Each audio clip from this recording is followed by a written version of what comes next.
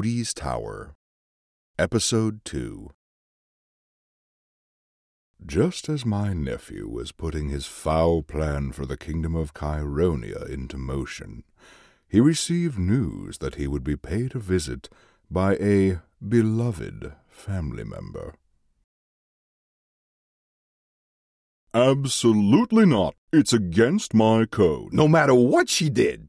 Say she was an evil sorceress about to burn an entire continent to ashes. You still wouldn't kill her? Incapacitate only. But if it was a man, you'd stab him to death in an instant. Mm-hmm. Why? It's just how I was raised. So if a man wants another man dead... He undoubtedly did something to deserve it. But an evil woman deserves to live no matter what. Rules are rules. I don't know. I just don't see how you can pick and choose when you do what you do for a living.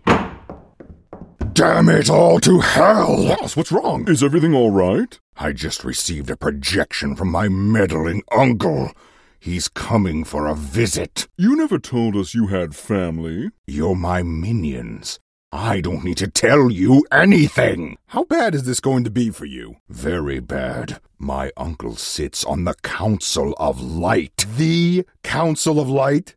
The most pretentious bunch of goody-goody wizards who were ever a giant pain in the ass to, well, wizards like you? Exactly. Still, family is family, and you have to put your differing ideologies aside and remember Don't you get it, you mysteriously competent moron?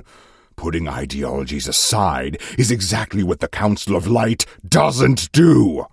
If my uncle is coming for a visit, it means he believes he can talk me out of this, to spew some pretentious nonsense about how darkness is the wrong path, and I don't need to do this for my father.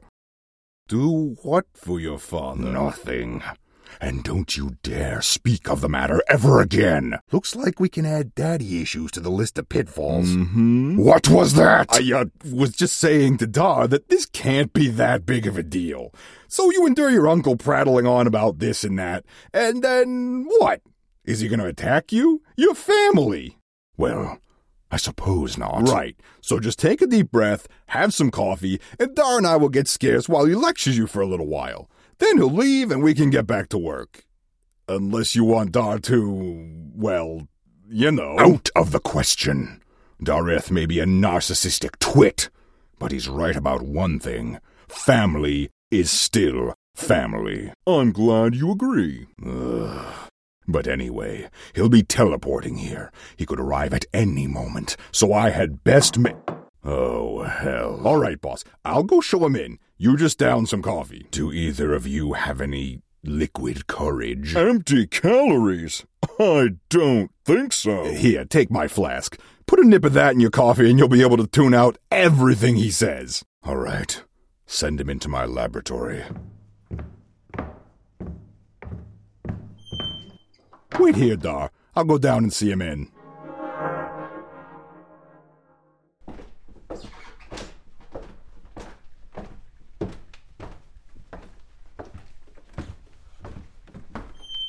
Greetings, sir. My name is Squeezle, and I'll take you to the master. I see my nephew has taken to associating with goblins. Yes, he prides himself on seeing potential wherever it lies. Sorry, I didn't catch your name. Vivonius. Now, take me to my misguided nephew. Very well, sir.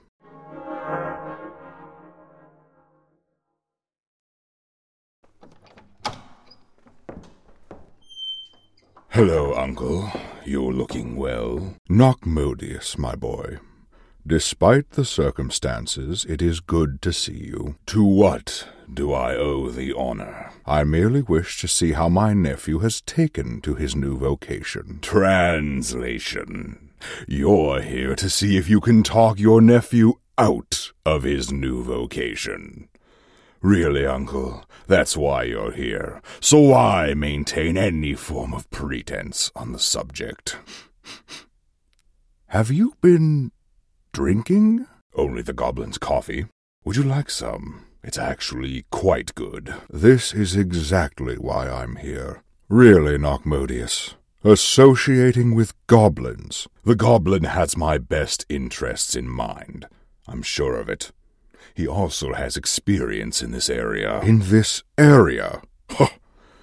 You don't need to do this, Nocmodius. You have nothing to prove in the eyes of your family, not even to your father. I was counting the seconds until you brought him up. Can you not see the parallels between the two of you? Everything he did for money and power, even at the cost of his life. And now his son has resigned himself to the same fate. That will not be my fate. How could it possibly not be? I know you are angry with Cheironia, but as soon as he is made aware of your presence, the king will send adventurers to kill you. He will put a price on your head that will draw the attention of every fortune hunter for 1,000 miles. You're in over your head, just like your father was. There were lines he would never cross, lines that held him back. I will cross those lines, and I will do what he could not. Do you not remember how he died, Nocmodius? Mortally wounded before teleporting away from his foe, so that his family could witness his last bloody gasps for breath. Would you have your mother endure that horror a second time, with her eldest son? I know that you mean well, uncle, but I have resolved to do this, and I am going to see it through to the end, no matter the cost. And there is nothing I can say to dissuade you? No, I'm sorry. Then you leave me no choice. Field of Binding! What are you doing? Don't fight it, boy. In time, you'll see the error in your ways, and you will thank me for this. Boss? What's going on in here? So, maybe I was wrong about family. I am taking your master from this place. If you wish to remain in one piece, I suggest you stand aside. So, Modi, would you like me to... No! He's still family. Well then, Mr. Looks Down on Goblins, you're gonna have a fun time trying to explain to the Circle of Light that you were outwitted by one. Whatever do you mean? Purge the unwelcome! He's gone? What did you do? What did you do to him? Relax, boss. He's fine. He's just 1,000 miles away, maybe more, and unable to cast a spell for at least a day or two. I installed trap runes all throughout the tower. When one of us says the code phrase, they'll teleport anyone in the room who isn't one of us three as far away as possible. Now that these have been fired off, I'll have to send Dar out for some new ones from Mistress Rakara's shop, but... Oh, I'm sorry, you look pretty shaken. No, I'll be fine. It's just that my own uncle... Well, that's the difference between lawful evil and chaotic good, am I right? I suppose so. And thank you, both. That was good work. You were right there when I needed you. All part of the job. Now that I know his intentions, he won't get the drop on me again. Not like that. Plus, I think you might have spiked your coffee a bit much. Yes, it helped me to deal with his lecture, but not with his treachery. Why don't you two take the night off? I need to sit and think for a while. Well, that's awful nice of you. Tell you what, I'll go assassinate another public official in your name. Would that make you feel better? Yes. Yes, if you could, shout, Nocmodius is forever watching. Thank you, Dar. It's as good as done. I'm off. You know, your uncle may have been misguided, but at least you know he cares. Cares? How do you mean? You can judge how much someone truly cares about you by whether or not they're willing to take a risk to do what they feel is right. In this case, Uncle Vivo there thought he was saving you from something, and he was willing to risk your affection to do so. It seems like a crappy thing to do to someone, but his heart was in the right place. I'll try to keep that in mind. That will be all, Taskmaster. All right, boss. You have a good night. Good night.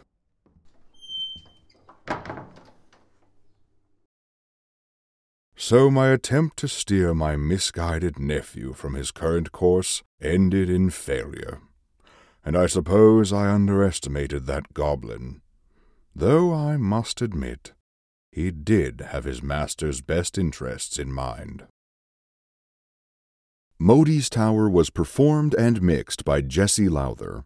For more information, visit facebook.com/MODISTOWER.